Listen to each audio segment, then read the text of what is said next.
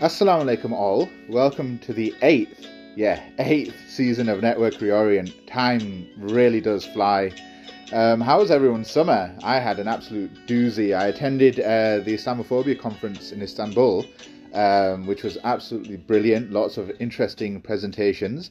And also, it was where the International Islamophobic Studies Research Association, or ISRA to its friends, was launched, and that was absolutely brilliant to be a part of. It was also here at this conference that I stumbled across Ismail Patel talking with Hatem Bazian on Palestine, the Arabic-speaking Muslimistan, and the global civil society. Let's have a listen.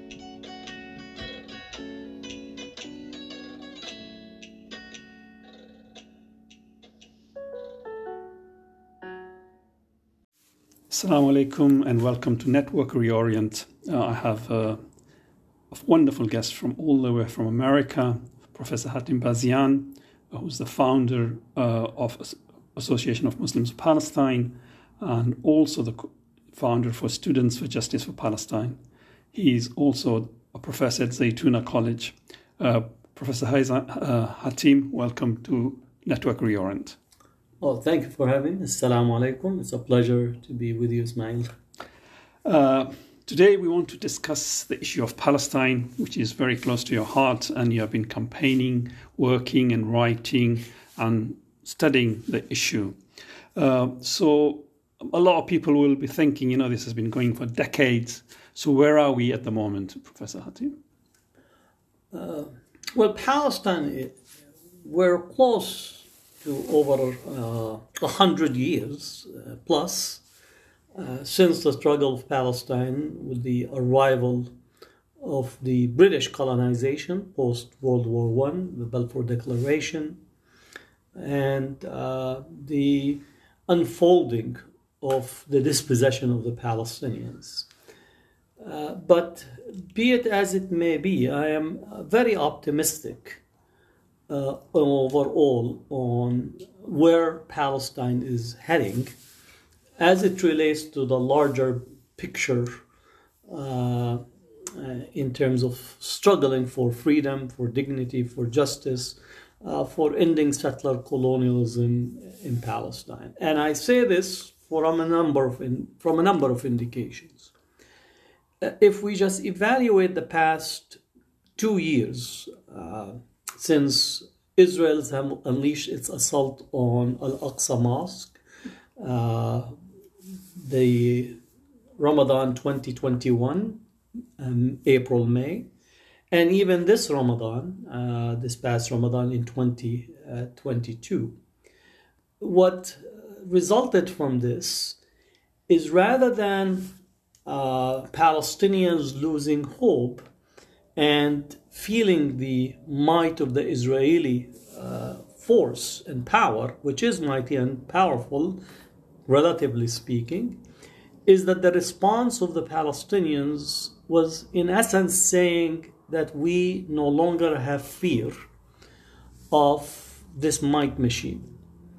And this reminds me of Wretched of the Earth Fanon, when the colonized stands up and in essence saying to the colonizer that I am here and I'm no longer being afraid, coward, dominated. Rather, I am ready to challenge on both the psychological level, but more importantly on the applicable level. The transformation that occurred is irreversible. And the second part of this statement is that, in particular in the 1948 area, Palestine 1948 area, which for those who think about this is where the Nakba took place and the Palestinians, 750 to 780,000 were forcefully expelled, some 531 villages demolished and erased, 8 urban centers completely erased. And Israel from 1948 to, I would say, the Ramadan 2021, they have thought that they have managed to erase the specificity and the ability of the Palestinians of 48 to stand up as Palestinians and as people that are rooted in their identity and in their land and their readiness to challenge the Israeli machine. You raised two very important points here, and I think a lot of people would agree with you on this, that the Palestinians seem to have nearly lost the fear of the occupier, the colonizer. And also there is an element, despite all the structures that have been created by the colonizers to differentiate the people of Gaza, West Bank, and the 48, they seem to have resisted that, or it's coming to fall. But on the other hand, people who I might say that the violence that is being perpetrated against the Palestinians, it's going unchecked in the international arena. So much so that now we have even the Arab countries, in particular the Gulf states, who are not only showing a blind eye to it, but almost collaborating. So on the one side, we have the Palestinians, yes, but on the other side, we have the international, so-called international community with power and access to international instruments, who are allowing Israel to do whatever it likes. And then could that not spiral out of hand and lead to another strength of the Nakba that we had, and the ethnic cleansing and the genocide? Again, I still, with all these factors combined, I'm still, guardedly optimistic, but very optimistic in this sense. The Palestinians have always faced the convergence of forces of the major powers. So it's very important to at least for anyone who's listening, the Palestinians have faced the imposition of Zionism on Palestine by the great powers. And even though that the leadership among the great powers shifted from Great Britain to the United States, we need to be very clear that all of the major powers were committed to Zionism as a project and continued to facilitate it by means of political power, protection on the international scene, military support, and partnership across the board. So I think in the arraignment of the international community, if anything, I would say maybe there is some level of shift or impact, but compared to where it is, that is not surprising to me. The second element to this, I remind people that the 1936 Palestinian rebellion was made to fail by the convergence of Arab collaboration at the time with the British to actually make it possible for the Palestinians to lose one of the most, I would say, courageous struggles at the time, facing the British machine as a superpower of its time and the Zionist irregular troops and armies. And the Arab allied themselves statewide at the state level with the British forces. So continuing to this present, the fact that Israel is leaning on the Arab states in the region, opening through what's called the Abrahamic Accords, and now they're talking about the Middle Eastern NATO, all this shows me that Israel is incapable of determining the outcome with the Palestinians on its own. And therefore, it's opting, or at least trying to facilitate, the engagement with the Arab world in order to try to limit the possibility and the impact of the Palestinian mobilization, continued resistance and perseverance under the most tremendous odds that are arrayed against a struggle. Remind, Palestinians are not only facing Israel, they're facing Israel, supported by the United States, with the decisive support of the European Union, with the support of some of what we call Eastern European countries, Hungary, Poland, and others, with the support of the Arab states, with the Palestinian Authority that is actually imposed and is working with both the Israelis and also the Jordanians in order to limit the possibility of Palestinian resistance. With all of these odds arrayed against them, I think the Palestinians are still standing as the strongest component in the area of forces. Sure. So as this, just looking from the big picture lens, I'm still saying that the Palestinians at the end of the day are determining the outcome of the struggle rather than being the object of the Zionists as well as their allies in determining the outcome. Let me just take you a little bit on the wider sphere there. Sure. Up until very recently, the Arab states' collaboration, either be with Britain at the time of British imperial as a superpower and America, was done very hushly, behind the curtains, they wouldn't declare it. We knew records now indicate that, of course, there was that collaboration and there's enough evidence. But them coming now in the forefront and doing it openly, is that a sign of weakness or strength? And if it is a weakness or strength, either way, what do you think the repercussions are going to be politically for those leaders in the region?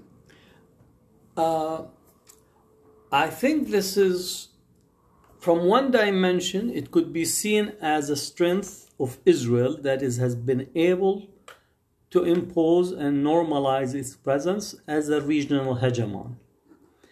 And it's been able to engage some of the Arab countries in a normalization pattern, and also convincing them that the great threat to their security is Iran. And in this sense, it sold, if there's a selling to be made, that package that the Arab countries that have normalized have adopted. But that also occurred as a result of the massive blow that has been directed at some of the key elements within the Arab body politics. And here, the destruction of Iraq should not be underestimated. The destruction of Syria, even though that we oppose the Syrian's regime and what it has undertaken, but part of the dynamic of Syria is to actually completely weaken the society, with the result is almost 8 million refugees, and the society is completely fragmented in such a way that next 30 years is not going to be able to reconstitute itself. The destruction of Libya, and here we're not talking about Libya in terms of Gaddafi as an individual, but Libya as a central society, Yemen, and then complete impoverishment of Egypt, made it possible for the Gulf states to emerge as a critical mass of Arab politics, but without the critical mass of population nor strategic significance. So in this sense, one could see this as an Israeli strength, but in essence, it's a mirage force and a mirage power that you could say it's propped up by financial means, returns from the oil resources, but nothing beyond that. It is hoped for that the strategic reorientation of the Arab world toward Iran will make the Arab world forget about Palestine and weaken the Palestinians. And in this sense, it's laughable, because the Palestinians, again, I think there was an image that I put with a Palestinian elderly man sitting in the courtyard of the Al-Aqsa Mosque and drinking tea. And he had his foot up with his shoe pointing toward the Israeli soldier who was passing in there. In essence, saying that you could go to any part of the Arab world, you could go to any type of deal. We're here, we're not going anywhere. And our struggle is strengthened because Israel has no solution for the strategic boss it's created inside historical Palestine. The other dimension, as that everything is out on public, I think we're living in a period where no secrets are left. Almost, you could say 99% of whatever is happening is already instantaneously transmitted. So the possibility of what you call secret diplomacy, that was the highlight of, let's say, during the Israeli-Moroccan relations or Israeli-Jordanian relations, or the back deals with various countries, that is a thing of the past. And in this sense, Arab elites, who have also lost considerable legitimacy with their own population, in essence, Israel is betting not on the wrong horse. It's not even a horse to begin with. It's basically an imported car constructed by someone else, in the hope that this will actually prevent the Palestinians from gaining what is already clearly present and almost obvious to everyone, that the Palestinians will gain freedom, that their freedom is within reach, and Israel has no solution to the problem that is there. Israel cannot shoot itself out of it. Sure. And that's how I see the dynamics of being public in terms of the Arab world, because the critical sectors of Arab politics have been collapsed over the past, let's say, 15 years. But that's, again, it's a mirage. That's a very interesting analysis, and I just want you to expand on another dimension from there. You touched on the fact that, in a way, almost without using those words, that when there was a democratic representation, in particularly, although there were a big big mass movement in Egypt and Tunisia and also Libya to a certain extent, when the people were to a certain extent allowed to express their political perception, not in a democratic sense of one person, one vote, those regimes tried to at least have an ear to the public. Whereas dismantling that structure now and creating more rift with Yemen in particular, thinking of Yemen, the Gulf states come into the fore with their almost monarchy approach to it without taking into account the public civil society. I wanted you to consider two aspects. One is the civil society of the Arab region, how they are reacting, in which direction that will take. And then maybe we can build on that later on and think of the civil society, global civil society, and how that is also rising up or not, in your view, towards the cause of Palestine. I think that the fact that Arab political elites that is connected to the government are all singing the same normalization tune should not get us to think that the Arab civil society, the Arab mass, and the Arab population have abandoned or have completely let go of Palestine. I think Palestine cause is stronger today in the Arab street precisely because of the failure of the Arab elite and Arab government in the process. One thing that I actually often I watch while I'm no longer playing soccer, I still enjoy being an ex-player, to look at how soccer in Arab world, especially in the stadiums, the constant presence of the Palestinian flag is symbolic representation at the grassroots level of the affinity and the identification with Palestine and the Palestinians.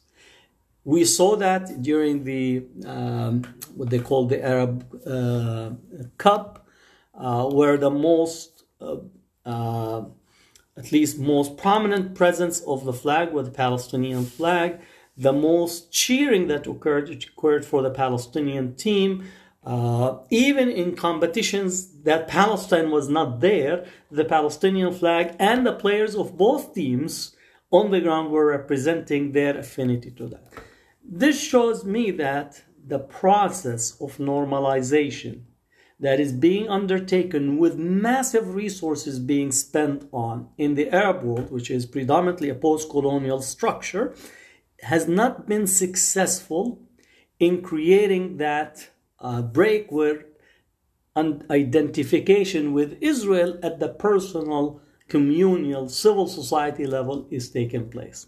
Now, there is exception again in certain sectors, let's say maybe with the United Arab Emirates, but I also think that is a fictitious type of environment that is being constructed in order to give the impression that the Arab world or that Israel has become a normal presence within the Arab region. So I'm very optimistic in this. The other part to this dynamic is that as the government have shifted to a closer relationship with Israel, Arab governments, that the struggle for Palestine is no longer contained in the ministries or the official arena of these Arab countries, but rather it moved out to the non-governmental sector, and people are more ingenious, creative, and have been able to express theirs. For example, I was completely taken back to see that there is a very active boycott movement that took place in Oman and in Bahrain as a result of the normalization that took place. It was unimaginable that this will actually be formulation. But as the government moved to sign on the Abraham Accord, that a very robust civil society emerged that was always there. Again, the Arab world, you could say, one of aspect of their identity formation that gets to be renewed almost on an annual basis in Ramadan is this affinity and attachment to Palestine, to Jerusalem, to Al-Aqsa Mosque, that civil society immediately, under some duress, express its relationship and its stand with the Palestinians. So as this, we see that this public embrace of Israel that is no longer under the table have resulted in likewise an above the table resistance that is emerging, that is taking two shapes. One is actually thinking and directing its attention to the governments that are there that have failed their policies, and at the same time resulting in those relationship with and stronger relationship and assertion with the Palestinians. Now, just to expand that on the civil society movement, on the wider, especially European and American arena. I mean, as we know historically, especially in reference to South Africa, when the governments of Europe and America were supporting the apartheid system, it was the civil society that acted. But I can't recall the instruments of powers in Europe and America trying to suppress the civil society against supporting South Africa as much as what appears to be happening now. Is that, again, a weakness, or is there new tools, do you think, the civil society in Europe and America should adopt to try and overcome that and continue with their efforts? I think in the United States in particular, the anti-apartheid movement faced the repression of the state. Remember the large number of arrests that we had as students who were organizing against South Africa apartheid, whether it's in Berkeley or San Francisco State. So, and even the U.S. government at the time during Reagan put together a program called Reconstructive Engagement. And the South African government was engaged almost in an identical way that Israel is engaged today, with trying to take delegations, inviting student leaders, politicians to come and see South Africa. They also tried to send South African blacks who were affiliated with the apartheid regime, especially Chief Buthelezi and some of his underlings. And I remember they bringing them to speaking tours all over. Some of the corporate interests were actually sending that they're actually hiring blacks in South Africa, and therefore the boycott will hurt blacks. Even Coca-Cola was one of the companies that began to shift its headquarters from, at one point in one part of South Africa, to a black homeland, to say that we are in a black homeland, so don't boycott us. So the dynamics in terms of repression was the same. What is unique in this is that in the United States, and possibly also in the other parts of Europe, is that you have a strong presence of a pro-Israel Zionist movement that in South Africa did not have that same population, meaning in here, whether it's the Board of Deputies or some other parts that advocate in a very strong way to try to pass legislation to criminalize the advocacy for Palestine. I do consider this as a strategic blunder on their part. And my reason is that their attempt to silence advocacy have shifted the debate from a debate and a discussion about pro-Israel and pro-Palestinians to a fundamental issue about what is the nature of democracy, what is the nature of free speech, what is the nature of organizing, and so on. And I said almost 8 years or 9 years ago, I don't remember, that this will actually bring more forces out to resist the imposition of silencing the debate. Because Israel lost the debate, because they no longer are able to argue settler colonialism, they are no longer able to stand in front of any, let alone, we're not talking about the Congress, and they cannot stand in any type of setting with a straight face to say that Israel represents a liberal democracy. Not only that, but every respectable human rights organization have already said, is on the record with a substantial report that Israel is an apartheid state. We're talking about Human Rights Watch, Amnesty International, B'Tselem, the United Nations Human Rights Committee. So every reputable human rights organization has already put that apartheid tag on the state. Now, you could still lobby for Israel's supporters, a congressional leader or a parliamentary members, and you could actually put a law to say that boycotting Israel is illegal. But at the end of the day, that is not a sign of strength. That's a sign of weakness, because you no longer are able to argue Israel on its own merits. And you end up trying to close. Now, does that impact at the short term? I would say yes, it impacts. But every legal challenge that we took to court, we have won. We have won challenges in Texas. We have won challenges in state of Arizona, in state of Maryland. And every challenge is going to be at least mounted. And in the long run, it's a failed strategy, because it's using stealth to actually close the debate and the possibility of challenging the argument, which is Israel an apartheid state? Is Israel a settler colonial state that is dispossessing the Palestinians? And in this sense, as people turn on the TV during this past April, May, and also the year before, that what is visually coming in front of their faces and in front of their eyes is a state that is only able to shoot and tear gas people who are peacefully praying. Not only Palestinians in Al-Aqsa Mosque, but also Palestinian Christians in Beit Lahem, Palestinian Christians in the Church of the Nativity, and the Church of the Holy Supplica.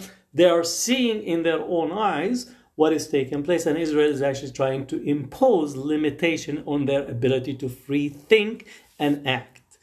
And as such, it's a failed strategy. Let me pick on one aspect which is quite sensitive, and I think very little work has been done on this, but it'd be very interesting to hear your view. And that is regarding the Israeli society itself. You mentioned B'Tselem there. Mm-hmm. That is one of the Israeli organizations. Most of the people there are Jewish, I think, and they have classified Israel as an apartheid state. How much should we concentrate in trying to work with, or at least educate and try and empower the Israeli Jewish society, community, and Jews as well, outside of Israel, to make them see what Israel's doing, and hopefully try and get them to stimulate their humanitarian aspect, and what would be better for the region and the people, both Palestinians and Israelis. Maybe we could begin by looking outside to the United States first. If we look at an age spectrum, the older Jewish population is still committed to Zionism and committed to Israel. The younger generation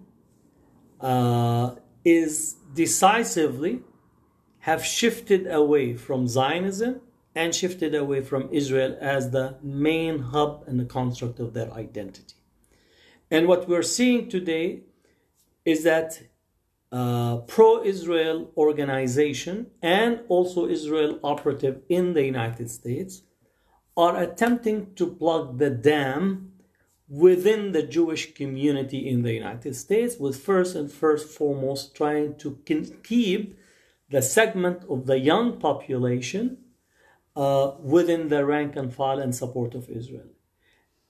And I say that this is also a losing battle for them, because this young Jewish population that we are seeing in the United States have come of age during the Ferguson protest, during the George Floyd protest, during the Baltimore protest, and a high consciousness to the subaltern, the high consciousness to the racialization, and expressing solidarity with the Black Lives Matters, as well as with the increasing anti-Latino at the borders and anti-Asian hate and so on. So they had to confront both at a personal level and at organizational level. How can I be in anti-racist relative to Black Lives Matter, Latino, and so on, while continue to affirm a relationship of a state that actually practices ethnic cleansing and also expresses supremacy of one ethno-religious group over the other, and witnessing the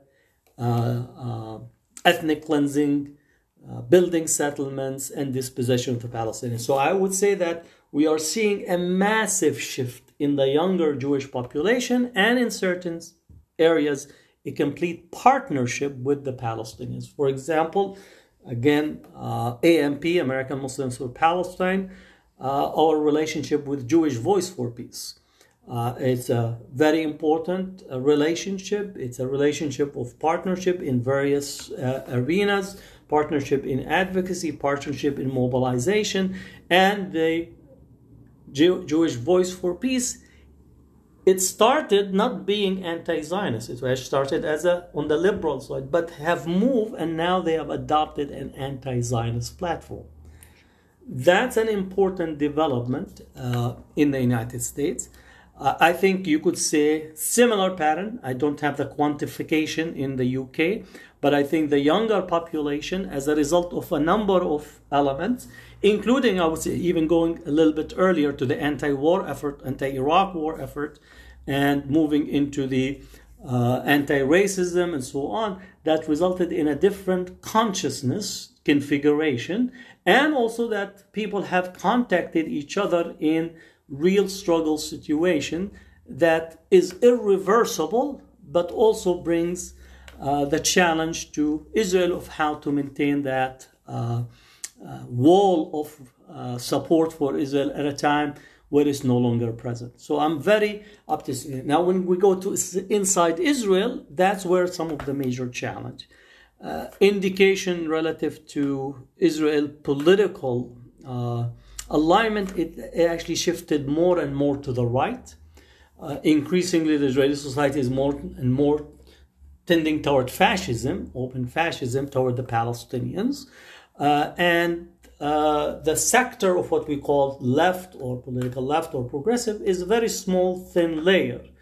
But that does not mean that we should not engage it. We should be, and we are engaging some of the political left inside Israel that's anti-Zionist. And I think those increasing voices are going to emerge because the contradictions are there, racial contradictions are there, the differences, let's say, between Ashkenazi and Sephardic Jews, the discriminations toward the Yemeni and the Ethiopian Jews, and the various alignment inside Israeli society are only at least points toward a possibility of a fissure that will take place in this sense. Is it substantial? No, but it is there, and we need to be accounting the level and the scope of it. Thank you for that. Just before I let you go, one more question. We have talked about sort of the Palestinian society itself and the difficulties it's faced vis-a-vis internal, and how they have risen up and lost their fear, and the role of the neighboring Arab states, and then extended it outwards and brought it to the Jewish Israeli community itself, including the external Jewish community. One of the things I would like to ask you is about Masjid al-Aqsa. And I had a very strange conversation with Bishop Manuel of Jerusalem. He rang me once, about a year ago, to say that, whenever you talk about Al-Aqsa, consider it as a symbol of resistance for Palestinians and not necessarily just as a symbol for Muslims. Using that, his sort of take on it, how do you see the bringing together of the Palestinian society itself, which is, we tend to forget that it's heterogeneous. We've got Christians, Muslims, and all different types of people within the Palestinian society. How do we sort of try and mobilize that? How are they mobilizing internally, do you think, themselves, and externally, how we should be able to sort of promote that? I think Palestinian civil society, contrary to maybe perceptions from outside, is rather unified. Whether it's on even ideological differences, is still at the struggle to gain freedom or unified, setting aside the Palestinian Authority. Just said that, but at the level of the civil society, they are unified. Palestinian Muslims, Palestinian Christians are unified. Their co-participation, both in defending Al-Aqsa Mosque and in defending the Church of the Holy Sepulchre or the Church of the Nativity, and the expression that all these are important symbolic nods of resistance that represents Palestinian identity from all the way historically, all the way to the contemporary period. And what we need is to understand of how to create solidarities, or not how to create the solidarities, how to project that solidarity on the ground and amplify it in our work transnationally. I think what we often fail to do, and again, myself sometimes might be included, is that in our focus on the specificity, for example, in the mobilization, we tend not to look at the various ways that the Palestinians are connected in resisting the attempted fragmentation that Israel tries to impose on the Palestinians with some internal collaborators. The fact that the Palestinians have collaborators with Israel and Zionism should not be a surprise to us. It is part of the contradiction of colonization that you will always have collaborating class within a colonized society that will collaborate and act to pursue its own individualized narrow interests at the expense of the large struggle.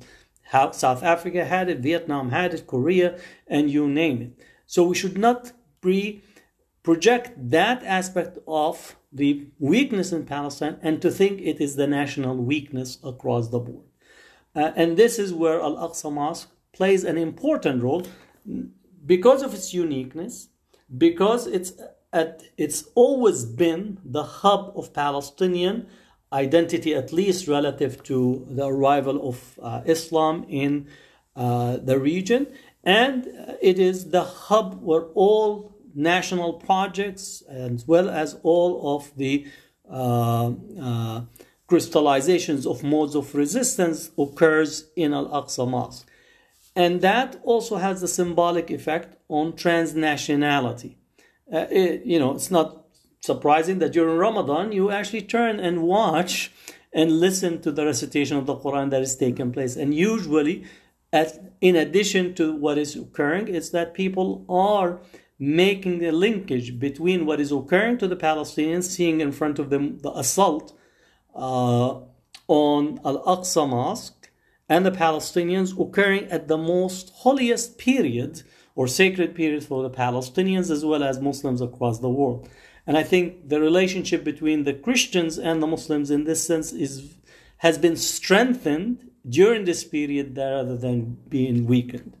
And I think if my analysis or my reading of it, the Christian Palestinian community has been far more assertive in defending Palestine with the Kairos Palestina's platform that they put out, or the document, than I would say their counterpart Muslims, both whether it's internal or external. I think in this one has to give credit to Father Atiq in Palestine, Mitri Rahib and the others, because I think their work has been monumental and they have impacted the discourse among Western Christian churches as it relates to the Palestinian struggle. So when we see the Presbyterian Church of the United States passing the resolution to declare Israel as an apartheid state by 2/3 majority, and just 2 years ago it failed.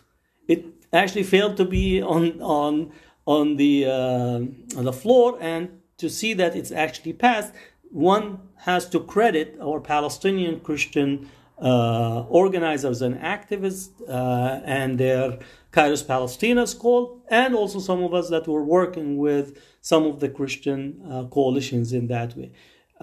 Colonialism always wants to divide people that are under colonization. It divides them in terms of religious identity, divide them into sectarian identity, divide them into ethnic tribal identity, divide them into various what you call poor, rich, and so on, and tries to instrumentalize these divisions in order to push forth this colonial project. Part of our resistance is to understand the long history and legacy of resistance and highlight those moments of resistance, moments of solidarity, moments of sacrifice that have been articulated both Muslim, Christian, as well as progressive Jews and Palestinian Jews who stood in the face of colonization. In remembering the historical legacies of struggle of the past, we renew the capacity for future horizons for such moment. And I think those are, when we see those moments, I think these are the way that we captivate. I add to it is that if people watch the outcome or the response to the assassination of our dear sister Shireen Abu Akleh, right? There was an idiotic debate that took place among certain segments of the Muslims, whether you could say rahma on Shireen. Setting that aside, Palestinians of all walks of life, Muslim, Christians, and otherwise, religious and otherwise, affluent or poor, were all rallied and understood that Shireen is a symbol and a daughter of Palestine that was assassinated, and she was lifted out, prayed on by all Palestinians that carried her coffin, and some of those who carried her coffin were Muslim, just like those who carried her coffin were Christians. And you could see in the picture there were Christians and Muslims that were actually gathered around her coffin, trying to honor her. Those are moments where it transcends the capacities of limitation and the borders that are constructed by colonization. So in Shireen's Abu Akleh's assassination, we could see that manifested in front of our eyes. And the symbolic picture we saw were the attempt to drop her coffin and the procession to the ground. The Palestinians prevented it. And in that, it's a moment of resistance that if Fanon was alive, he would recognize that even though that Shireen Abu Akleh was dead in the coffin, Palestine was alive, that lifted her up. So she might be in the grave, but Palestine is actually still alive and resisting no matter what power, tools, machine guns that are arrayed. The symbol is far more powerful than the tool that is attempted to kill the symbol. Professor Hatim, I wish I had more time, but we have to end it as time has come to cut our conversation short. But what I would recommend to our listeners is please follow Professor Hatim Bazian's work, either through his website or through social media, and there'll be a lot to capture and learn as the story unfolds. So Professor Hatim, thank you very much. Jazakallah khair. Assalamu alaikum wa rahmatullah. Wa alaikum assalam. Thank you, Ismail. Assalamu alaikum.